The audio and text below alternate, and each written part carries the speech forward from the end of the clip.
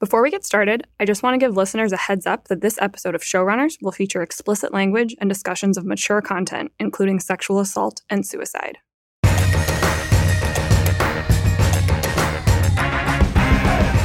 Even before Margaret Atwood's 1985 dystopian novel, The Handmaid's Tale, spiked on the bestseller charts following the election of President Donald Trump, Bruce Miller was working to adapt the book as a new TV series for Hulu.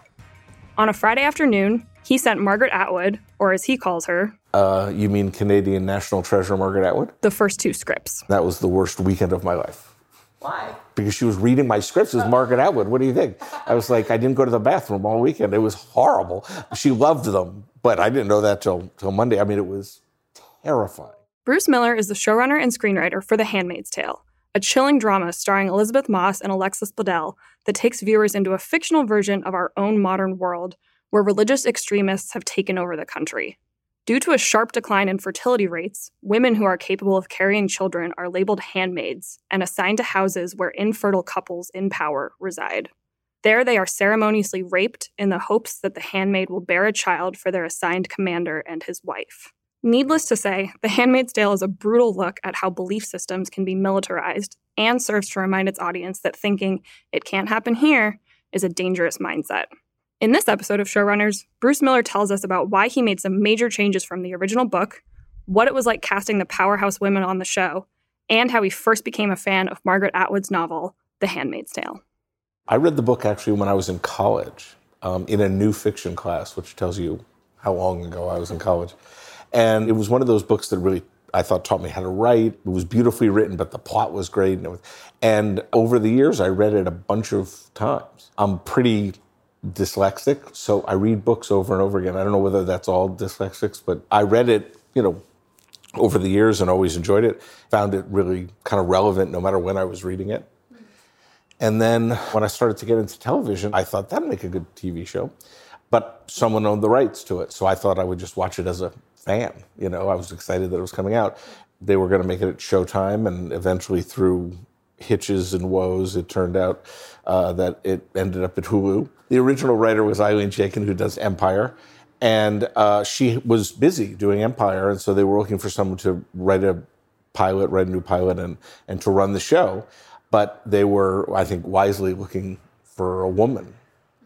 And I was all for that, except I wanted the job. I mean, I thought that I was completely on the right track. I was 100% behind it, but I had to wait patiently until I got my chance to go in there and speak to them about it.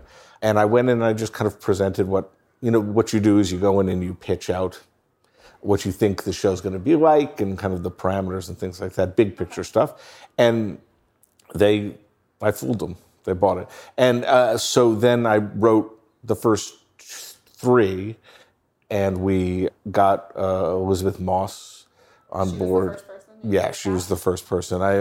It's one of those projects that you're kind of make or break because it's so central around one character that, that's what we were thinking about and looking for. And she got to read a few scripts, but not just one, which is good for her as well. And I know she had some trepidation. She, didn't particularly want to dive into another TV series. And she's been on a bunch of shows that had a lot of success. And so we all kind of talked to each other. And at that point, Lizzie was in Australia making Top of the Lake, the second season. And I was in Los Angeles. And I think there was like 1 hour a week where we were both awake. Because she was working these really long hours and I was working, and then all of a sudden there would just be this 20 minutes where it was Tuesday there and Friday, whatever. It was so complicated. And so we got this little window of time to talk every week. And we got to know each other enough that she felt comfortable doing it. We actually never met. So she was the first piece. First piece of the casting puzzle. And when you make a pilot, it is very much like you're pulling in a lot of different pieces from a lot of different directions. You're trying to get the right director for the pilot. You're trying to get the right pieces of performers.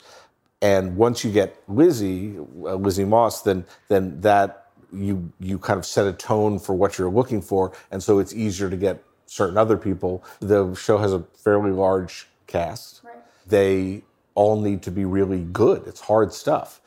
And also, it's kind of strange because you need people who are really good, but people who are not unhappy being in one or two scenes an episode. Sure. the key there is just not to lie to them and say it's going to be a much bigger role than it is.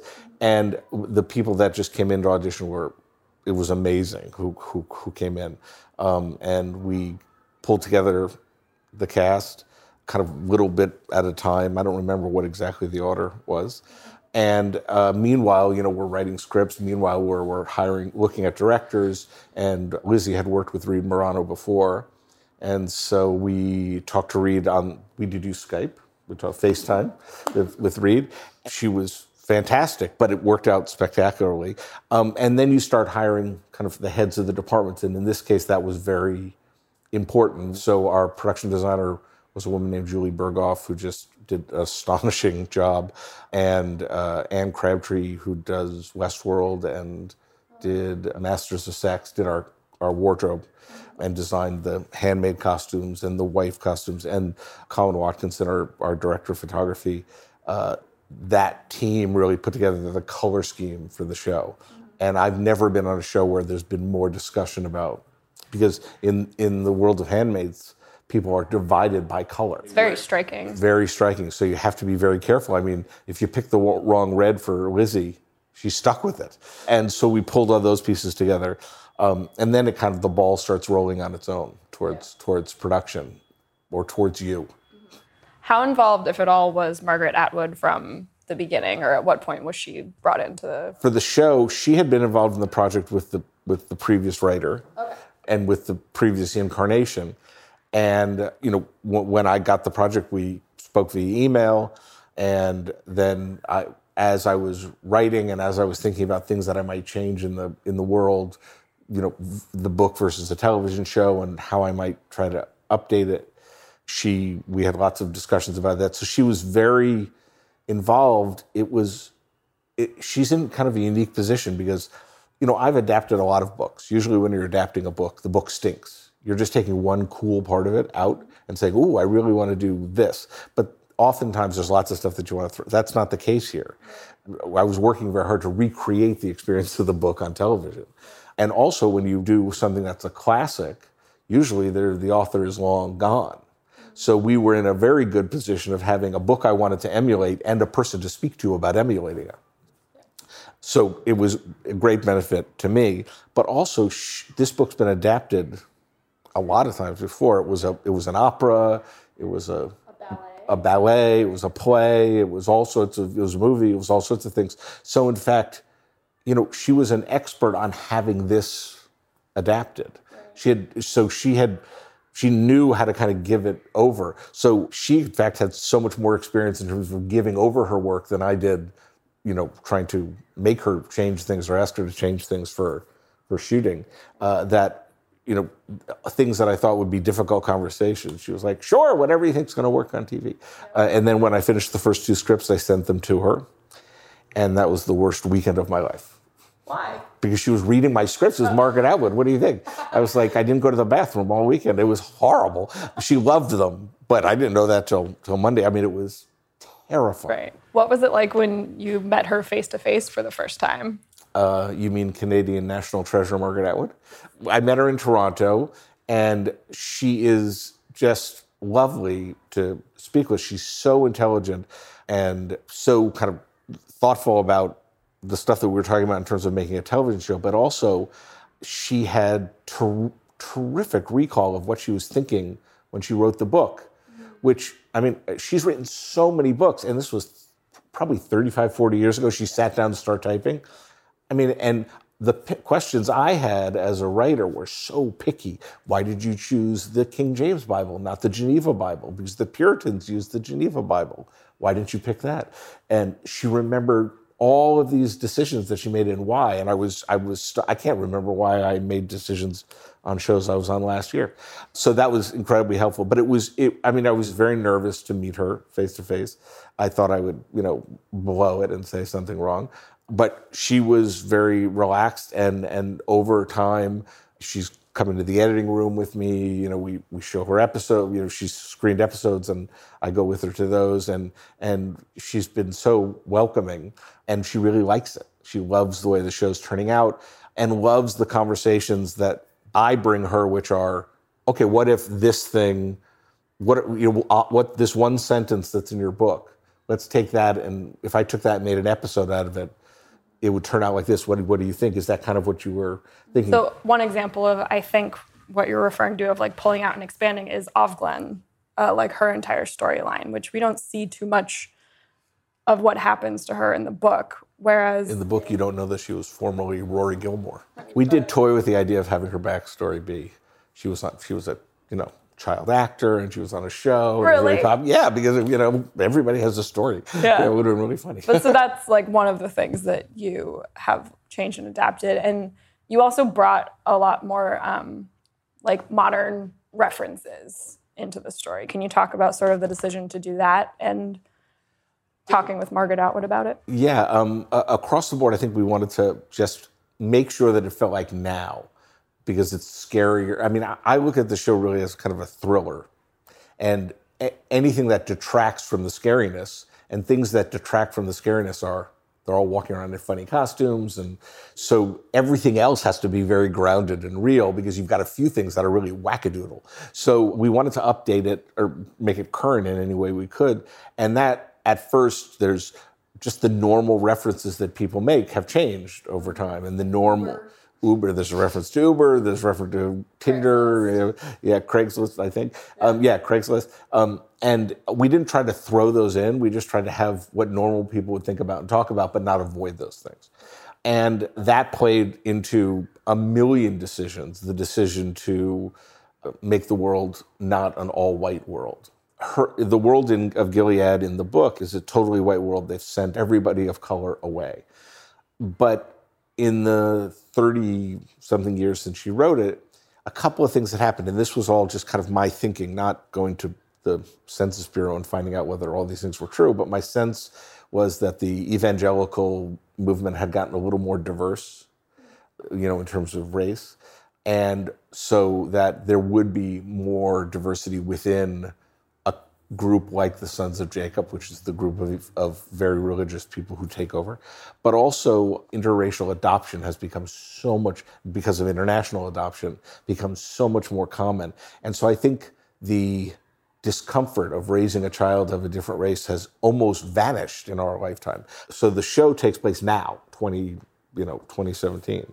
And so the people have the racial attitudes people have now. But it's couched, and you always remember at some point early on, way before Gilead happened, the birth rate fell to the point where everybody lost their shit. I mean, where it got really, really, really scary.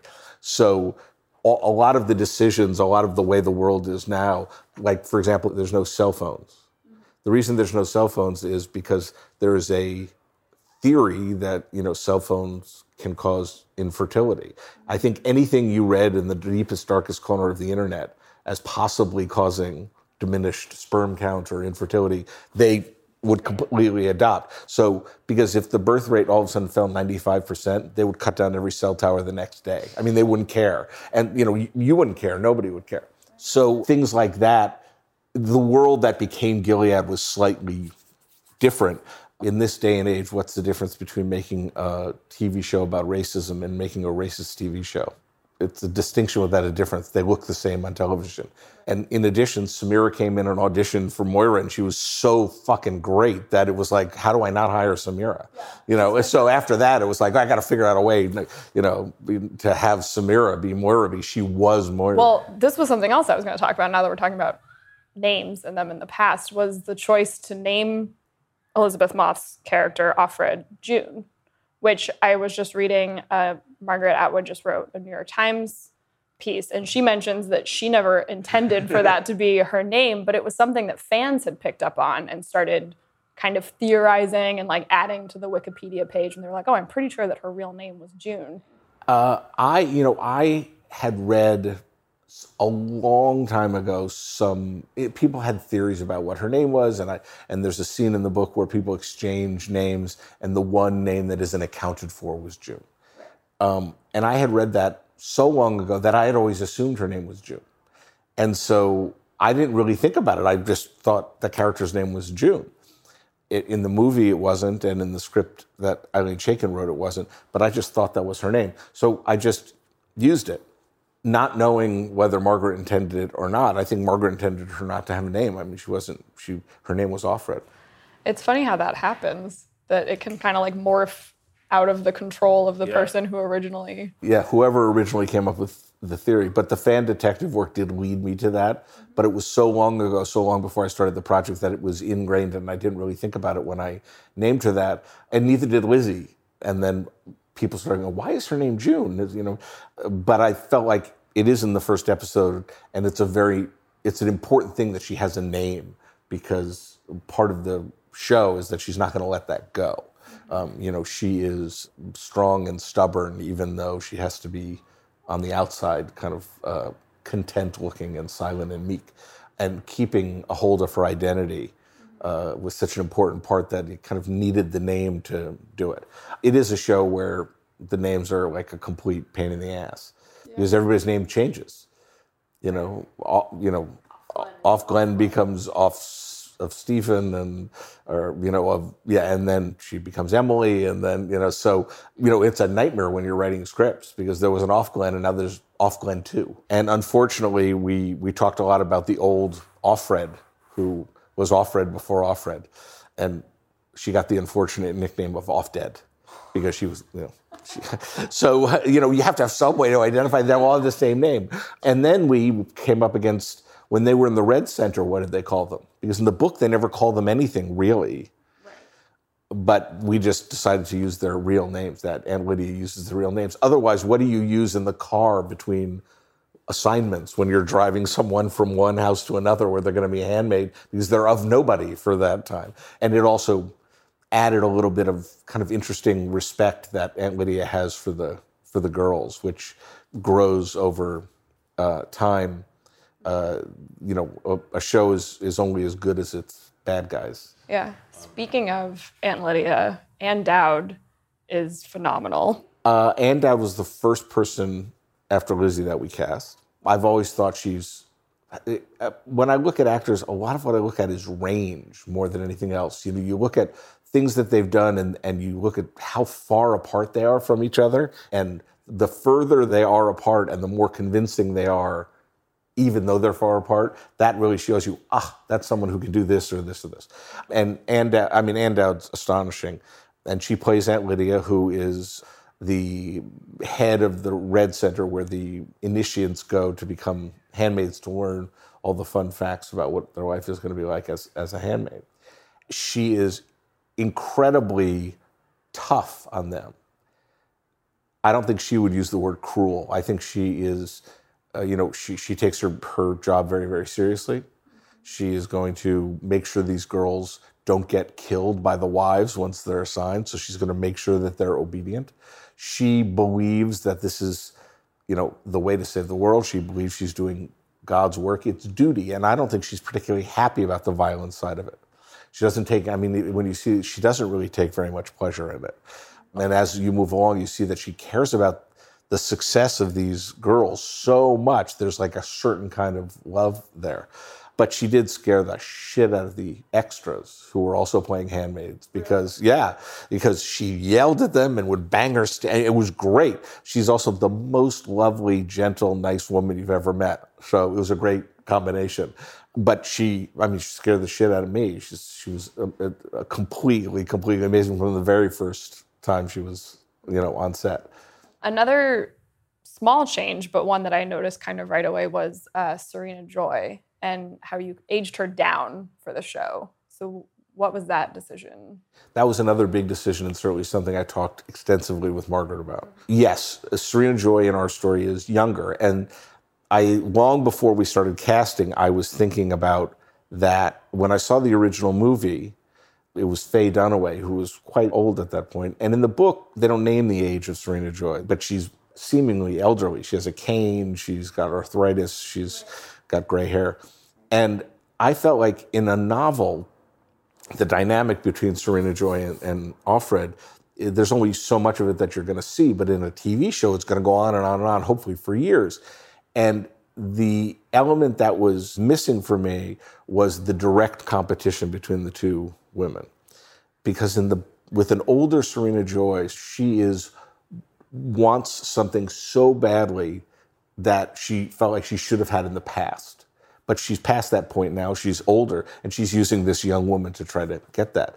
I felt that it was a more active dynamic if Serena Joy felt like this person was usurping her role, not only as, the reproductive object of the house, but gradually taking away the wifely duties, the intimate duties, romantic, sexual duties. So for that reason, I thought if Serena Joy wishes she was Offred now, if she wants a child now and she's unable to have a child, it makes the stakes higher and it makes their conflict greater. And it makes a lot of sense, like what you said about the fact that they could theoretically be friends in an alternate timeline, because having them closer to the same age, it does heighten that sense of, like you said, competition. It makes it almost harder for both of them because they have someone in the house who's kind of a peer. And they have, so you're even lonelier because you have that person who's there, but the relationship is completely intractable. And there's so many moments where they're together. There's moments where they're out in the garden working. There's all sorts of stuff you see where you just think, oh God, just 2 clicks of the dial and they would be sitting out there chatting. Because Serena Joy is a very unpredictable character in that, 1 minute she's practically embracing Offred and seems so grateful and devoted to her, and then she turns on a dime. And yes, and Yvonne and I talked quite a bit about one of the best things about being a showrunner, writer, and a producer is that you get to talk to the actors about the whole character, not just that episode, because usually the directors are only there for a single episode. We did blocks of 2, but so you can talk very long term and very big picture and have long conversations with it. And Yvonne and I talked a lot about a lot about that. I had basically the same upbringing. I have the same values, and yet I seem to be so far apart from you politically. The other thing about one of the reasons you might not recognize Yvonne, and it's something we did with everybody, is nobody wears any makeup in Gilead because they wouldn't. And they wear a tiny bit because on television, if you wear nothing, you look like we're trying to make you look sick. It doesn't really work. And also there's a consistency when you move from outside to inside or you change, lighting instruments. They look so different you wouldn't be able to recognize them. When TV went to HD, we had tons of makeup problems. You could see everybody's makeup. I mean, you guys, when you watch a show in HD that wasn't really shot in HD, you could just see it everywhere. You could see what it's covering. You see everything. So eventually, makeup adjusted, and they figured out how to do that. And they're very bright people in that department, and they figured it out. We shoot the show in 4K, which is more resolution than 1080p, and our decision to have them not wear any makeup didn't have anything to do with that. It was totally what would it be like in Gilead? The wives dye their hair, but we do it so that it looks like it's one of a few natural dyes that are available. They don't wear, of course, a handmaid would not wear any makeup, ever. Handmaids don't generally wear glasses. Why would you bother? If they're not going to read, why would you give them glasses? There's all of these things that we have. But the makeup thing was fascinating because our show, in addition to having a paucity of dialogue, and in addition to having the camera right up in everybody's grill, and no makeup, all of a sudden we opened up 30% of the real estate of these actors' faces because there's nothing covering them, and you're right up close to them. And it changed the performances amazingly because Lizzie, I feel like you can see every thought that she has go across her face. Just, even when she doesn't want it to, you can see it flick across her face. And Yvonne's the same way, except she wants it even less to show. She's like standing on it saying, please don't show, but you can see it, the kind of tremors under her skin, which you don't see if you're covering everything up with makeup. It was not something I thought of before, but it's been a huge, huge advantage. It seems like we've just kind of freed up these actors to use a whole other set of muscles and tools that normally would be literally hidden. Right. The close-ups are also very striking, especially Alexis Bledel's. But her face is, beautiful, and she's I don't know how old Alexis is, but she, had been playing a teenager for so long. They have to put a lot of makeup on her to make her look like a teenager. And she has the most beautiful face. And we took it all off, and I think she looks spectacular. And certainly it's so interesting to see her act like that without that wall between you.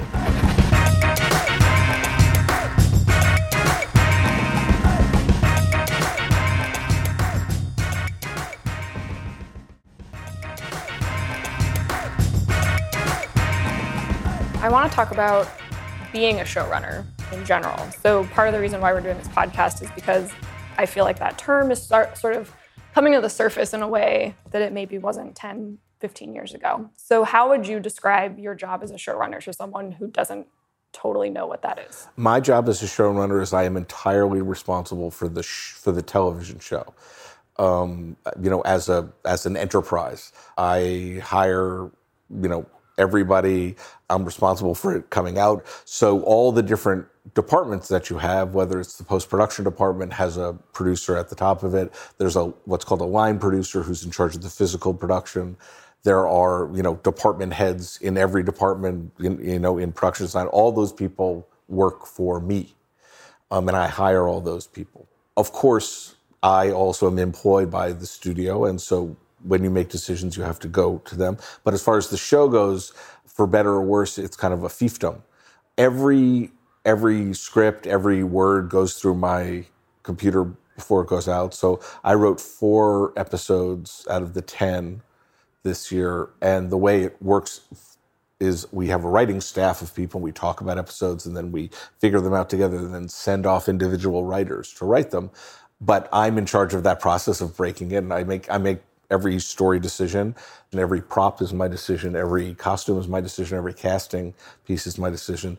And that's because in television, the directors come and go, and they don't know the arc of the show.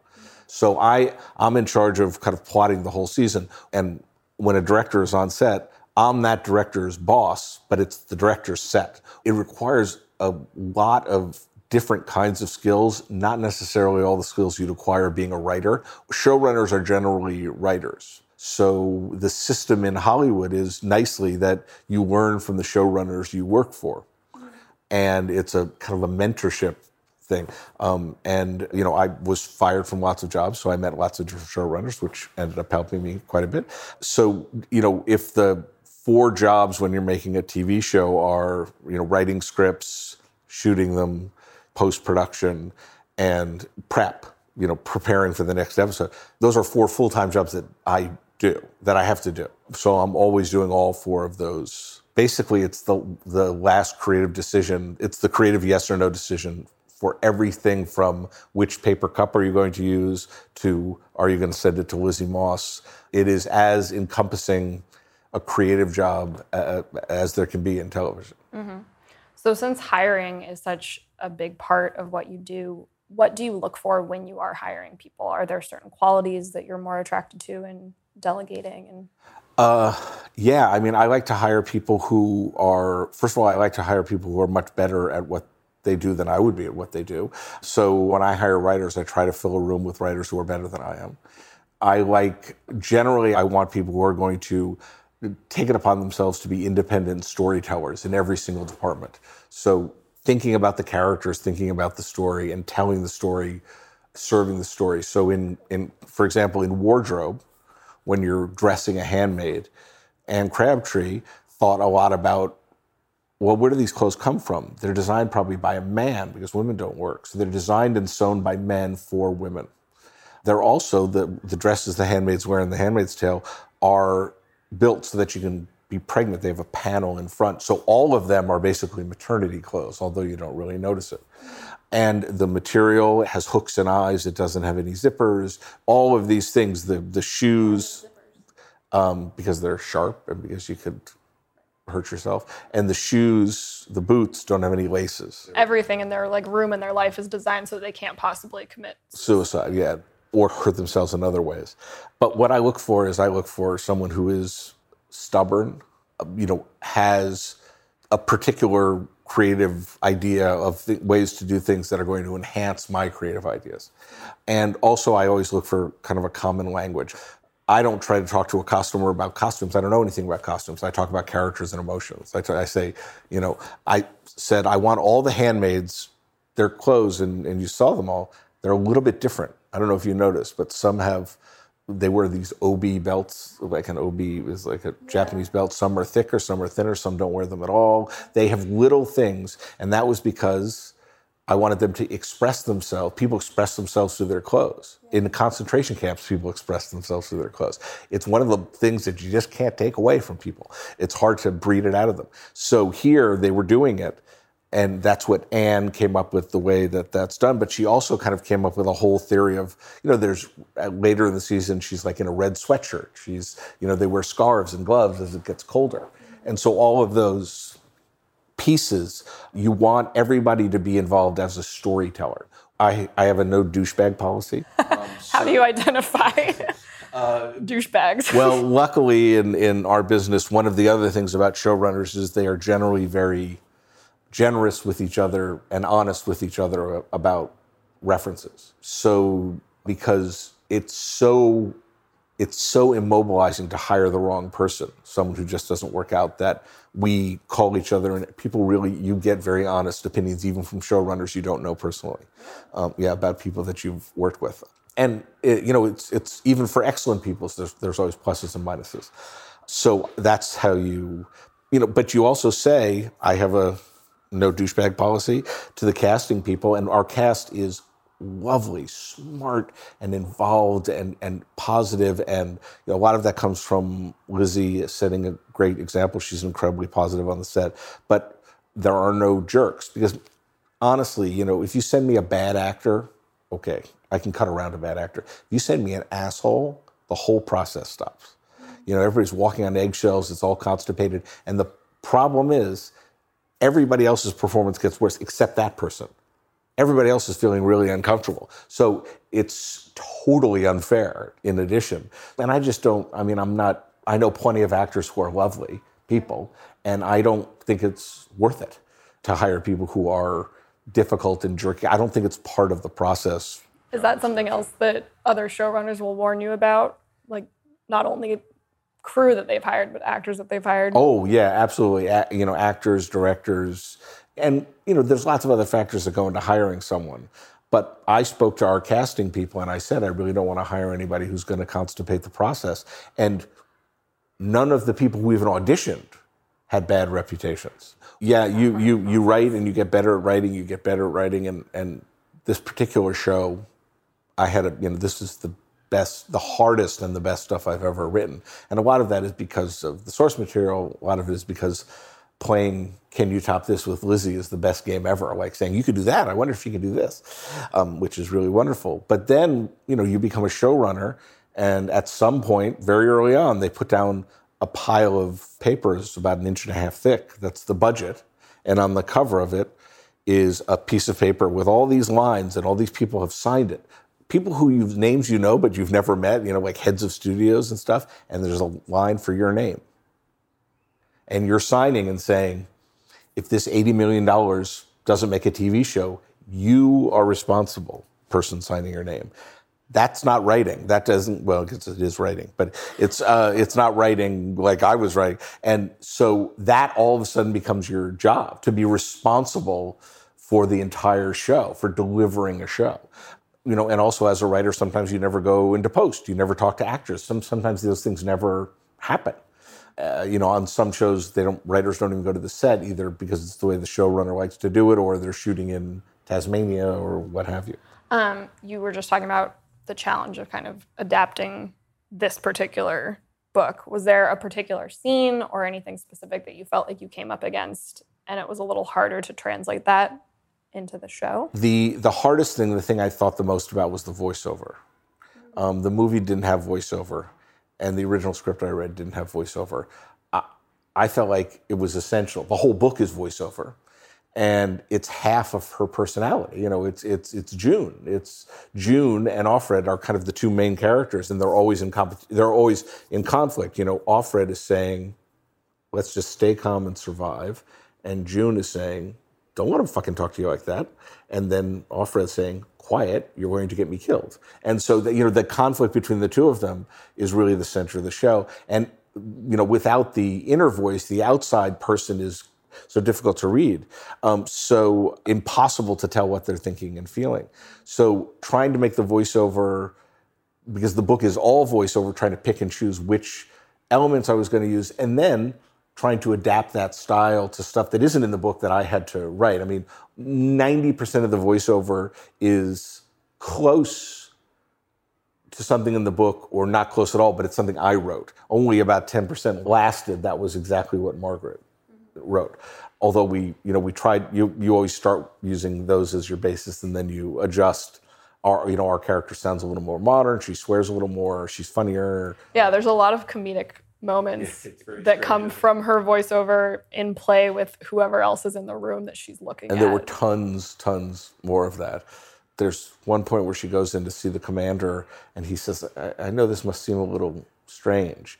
And there's this long pause and Lizzie says, a little.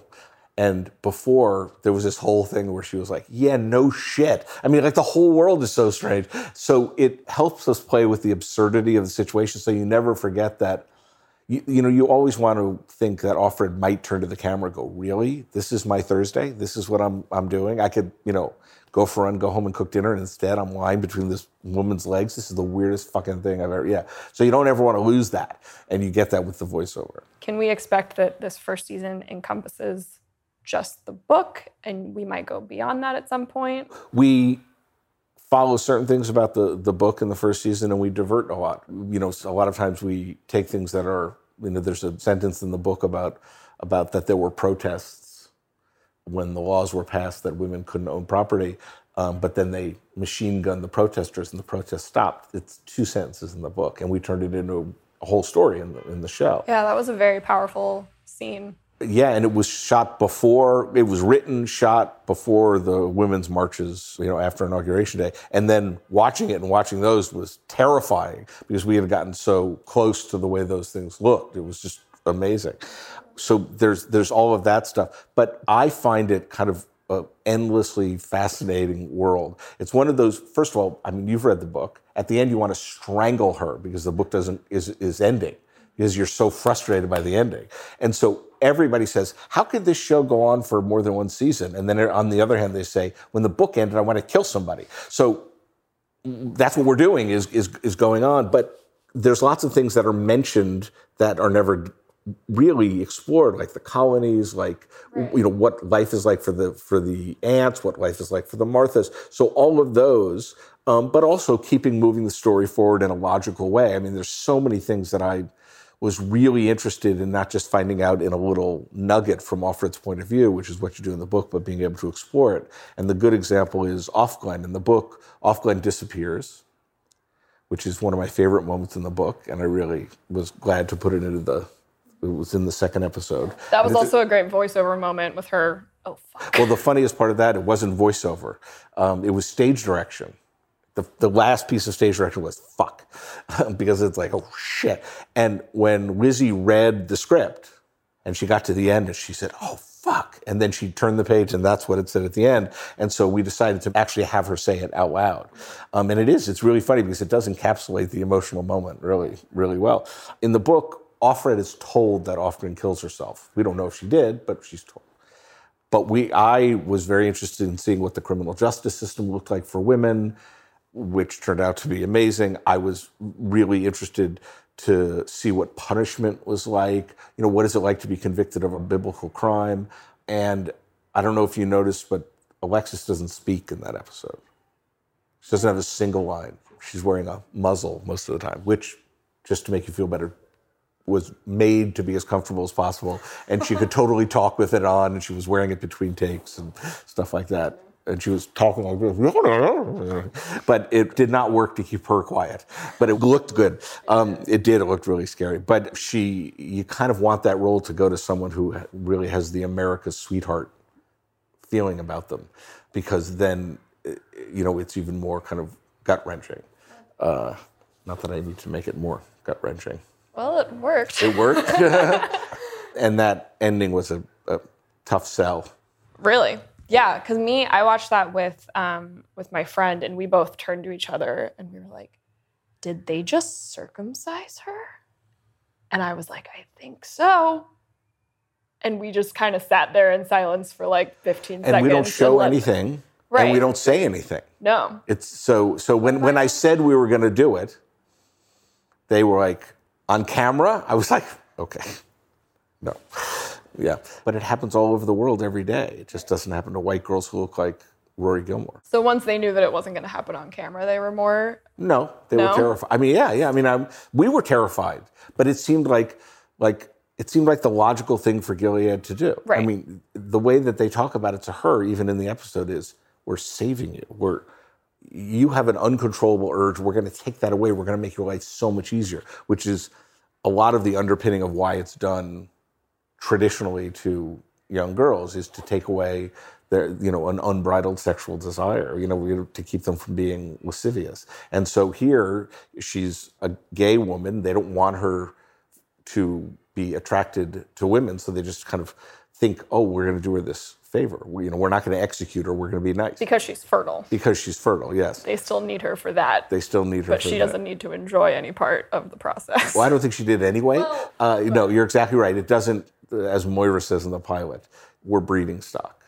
So you don't need eyes for that. There's a girl, later we'll see, a lovely woman from Canada who we used a few times who had an arm amputated. People with burns and scars and all sorts of ways that they've punished them because it doesn't matter. You're a walking womb, or as one of our brilliant writers said, vagina furniture. Well, on that pleasant note, yeah, thank you so much for not only being here today, but for making this amazing show. And I can't wait for the world to see it and to see more episodes and where it goes from here. And great. Well, thank you so much. This was such a pleasure.